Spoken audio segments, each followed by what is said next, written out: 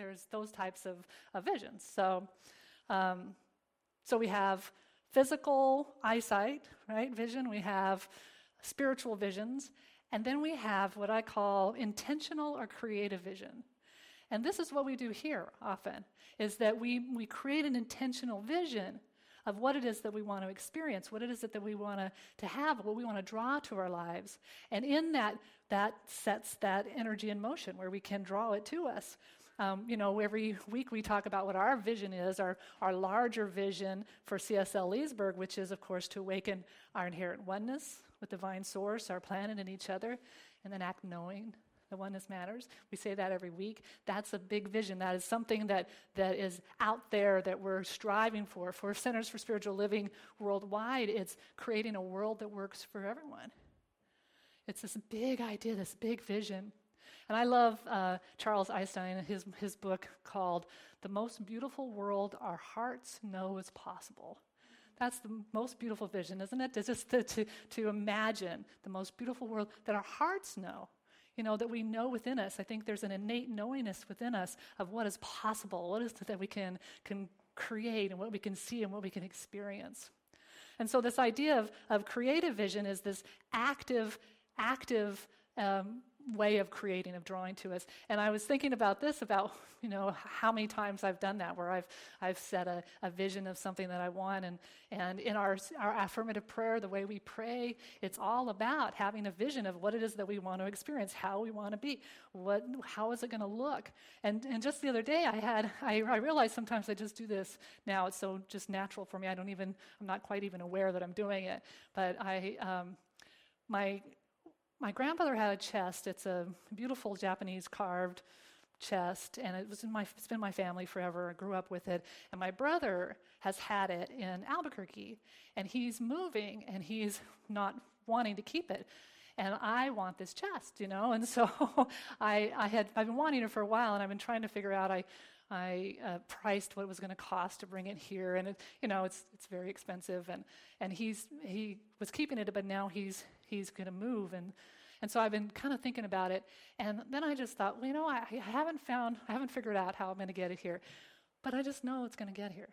Like, I know there's a way, and I actually vision it sitting in my house. Like, where would I put it in my house? It's going to be right here. And then I conjured up all the feelings I had about it growing up, because we kept special things in it. I remember there was a couple of dolls that my mom and I had made and had in there, and so I kind of visualized this whole having this here and thinking about my kids seeing it, and just this beautiful chest that has history, and so I'm like, I can hardly wait to see how that's going to come about.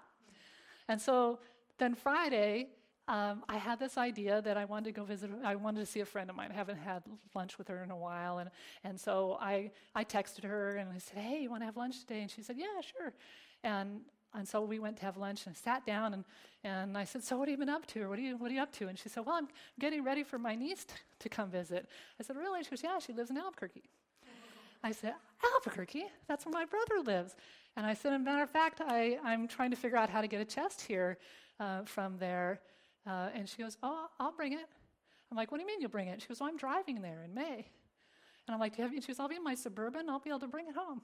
And she goes, "And if you need a place to put it after your brother moves, my niece can keep it at her house." I'm like, "Oh, well, thank you, God." And so sometimes we don't really realize, right, that we're creating in that way.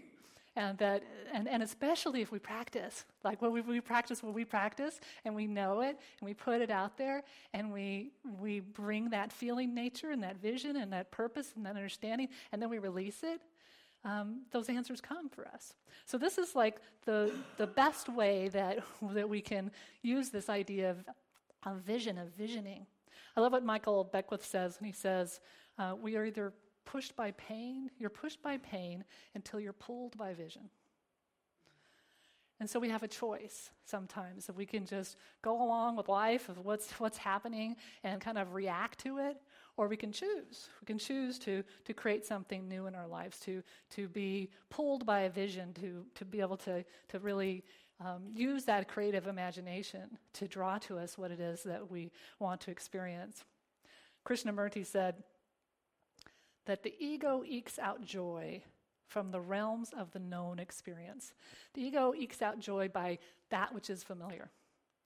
When we focus on vision, we're coming from a higher self. We're coming from that spiritual nature of ourselves. And sometimes we don't know. That's not going to come from the known. And vision is not about the known. Visioning is about opening ourselves up to something new coming to us, something that we may not have experienced or known or even known how. And it's different. Vision is different from goals. From when we have goals, we kind of know where we want to go, but we have steps, how we're going to get there. When we have a vision, it's just the completed idea and we don't know how. Just like me saying, I'm going to get that chest. I don't know how, but it's going to come. And so this whole year we're going to talk about this idea of how it is that we can grow and draw to us and utilize this idea of vision in our life. And how is it that we can do this?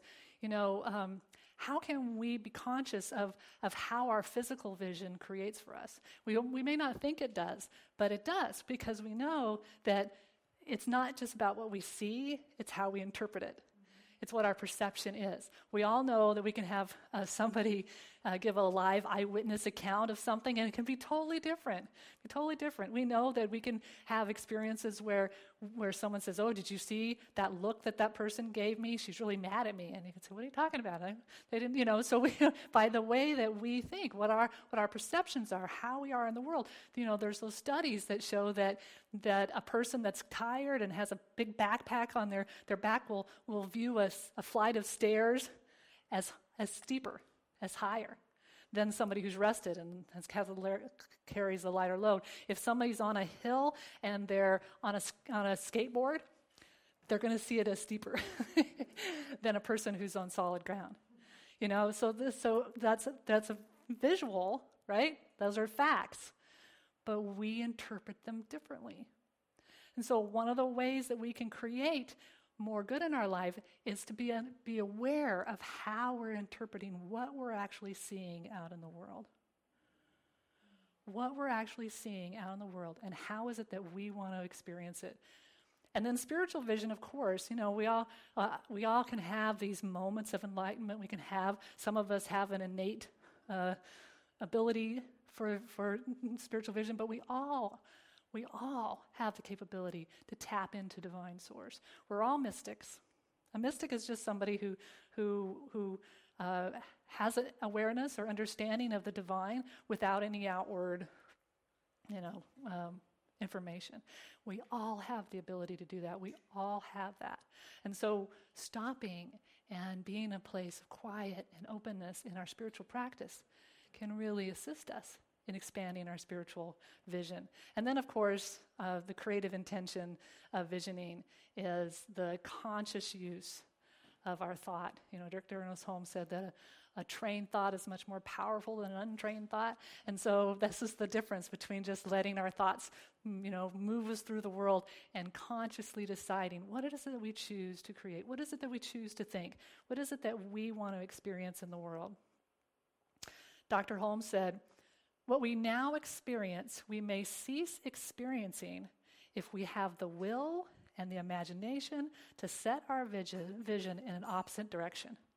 So whatever we're experiencing in this moment, if we have the will, the focus, the imagination to have this vision, we can set our vision in an opposite direction and hold it there. It is the office of the imagination to set the vision.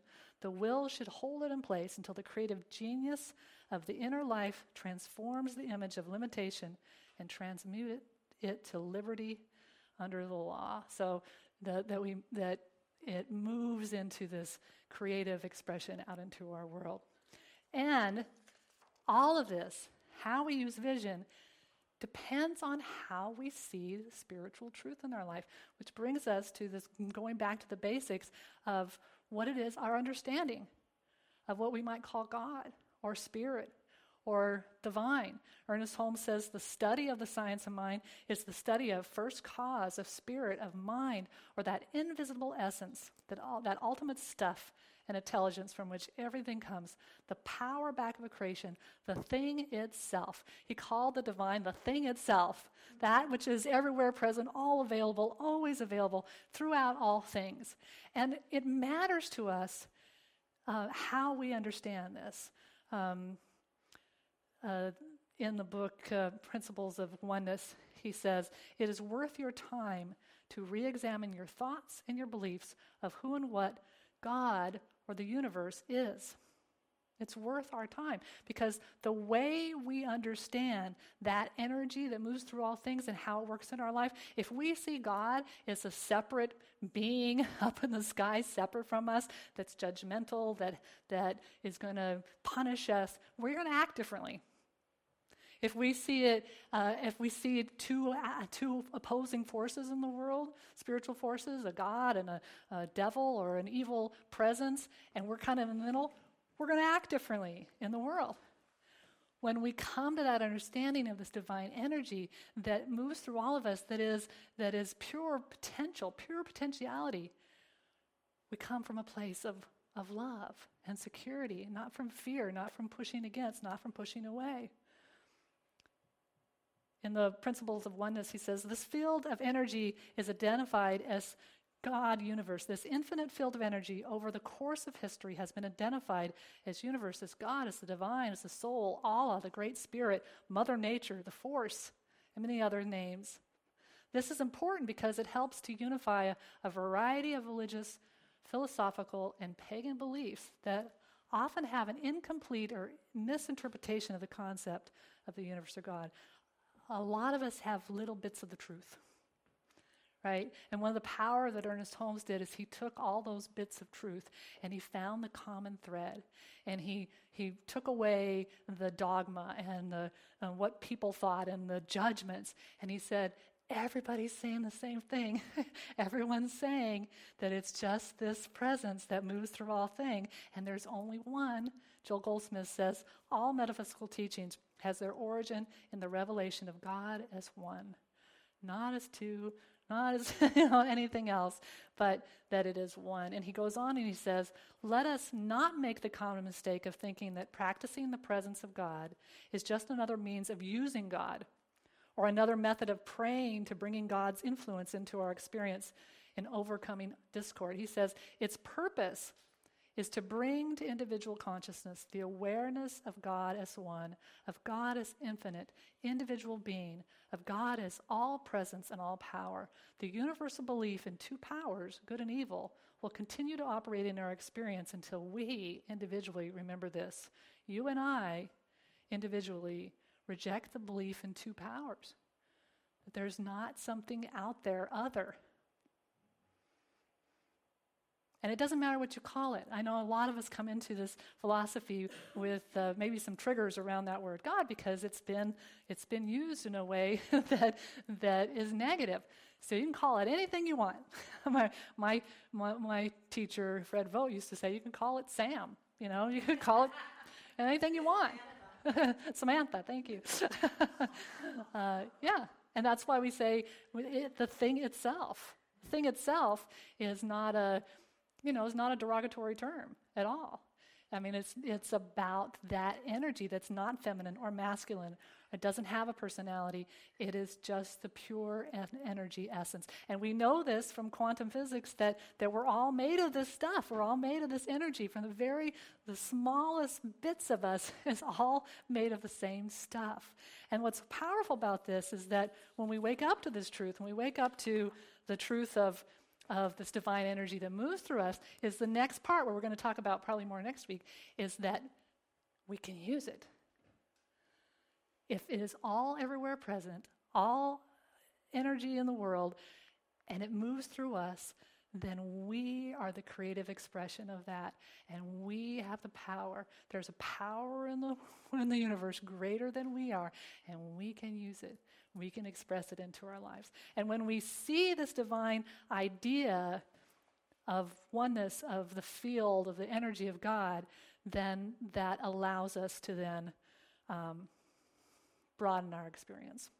And Dr. Holmes says, Ignorance stays with us until the day of enlightenment, until our vision toward the Spirit broadens and casts out the image of a no longer useful littleness.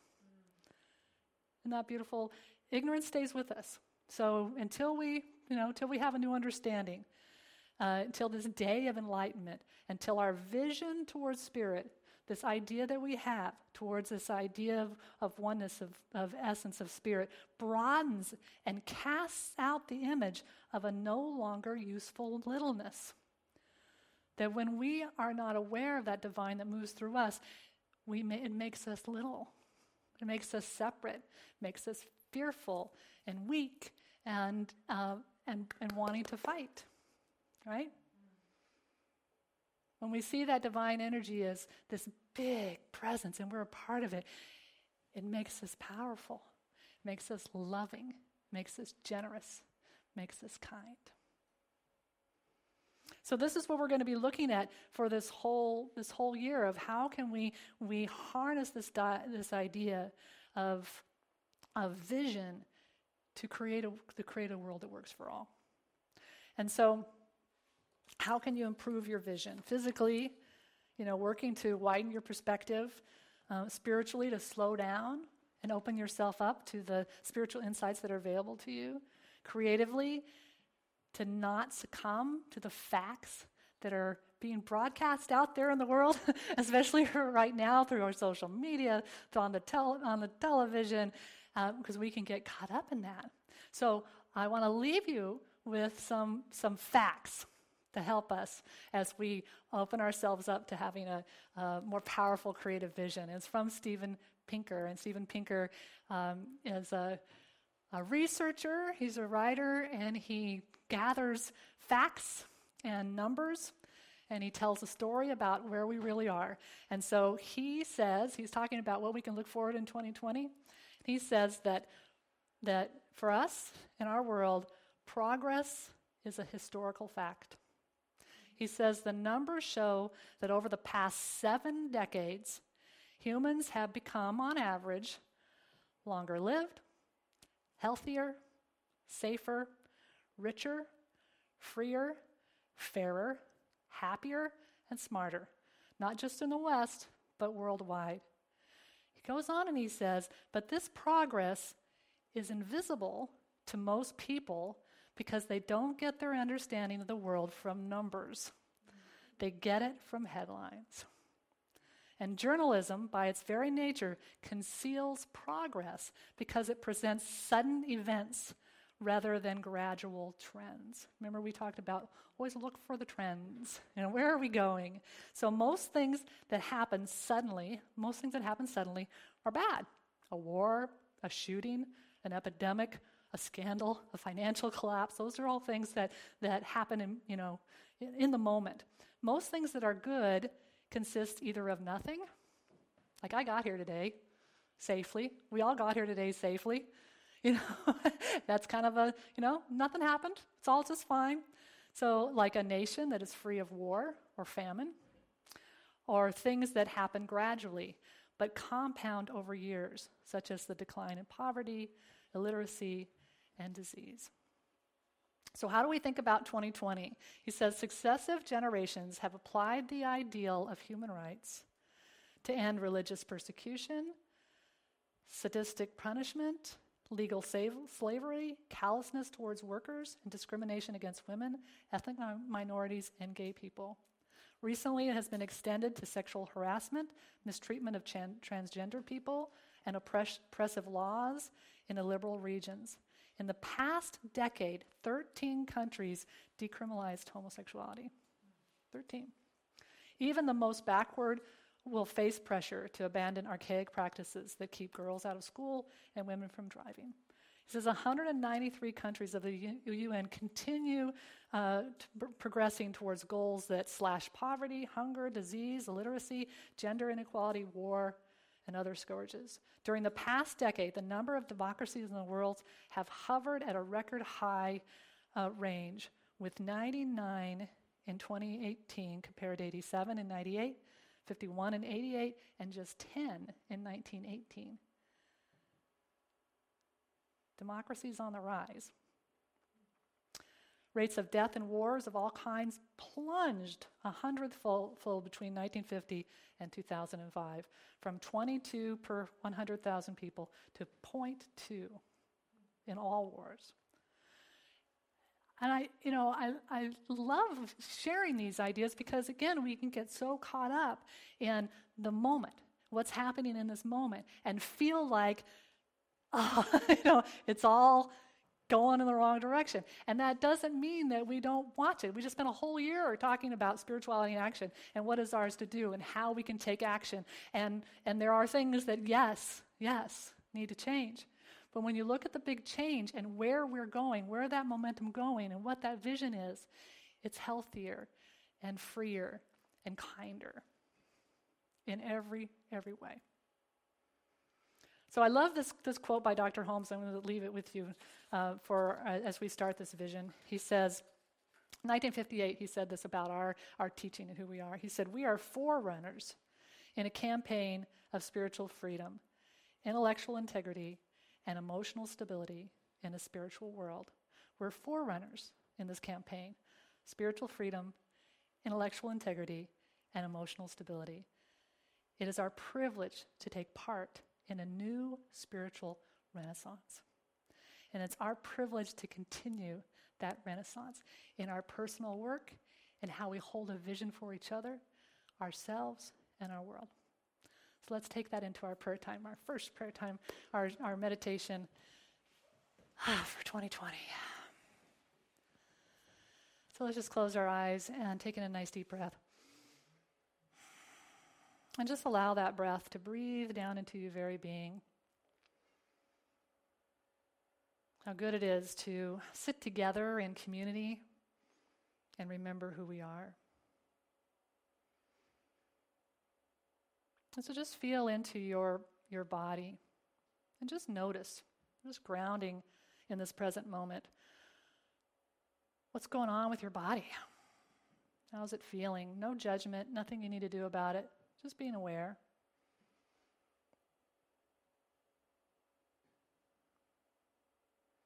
And then just bring your awareness to your emotions. What emotions might be going on for you in this moment? And maybe you don't feel much. That's an emotion as well. Just calmness, peace. And then just lift up to your mind. Is it busy? Is it calm? Are there lots of thoughts? And again, nothing to do about that, but just become aware.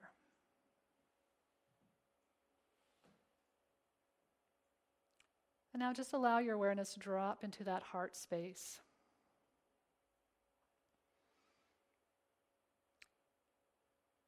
And I'd like you to just feel into a vision for this 2020, this coming year. And to do that, I want you to just bring forward, if you choose, a time in your life that you have felt safe and healthy and happy. It might be just a moment. It might have been a moment with friends and family where you were celebrating. It might have been in a job that you loved, or with a special animal that you love. And just feel into that moment of just love and joy and ease and safety. Just let that fill your heart.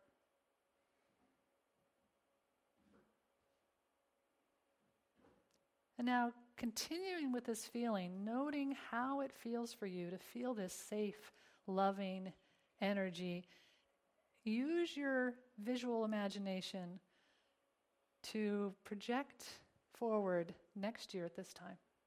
You might be sitting in the same space. And how it is that you want to feel, taking those feelings of love and joy and peace and wholeness and happiness, whatever it is, and visualizing yourself. Where is it that you're going to be? What are you going to be celebrating?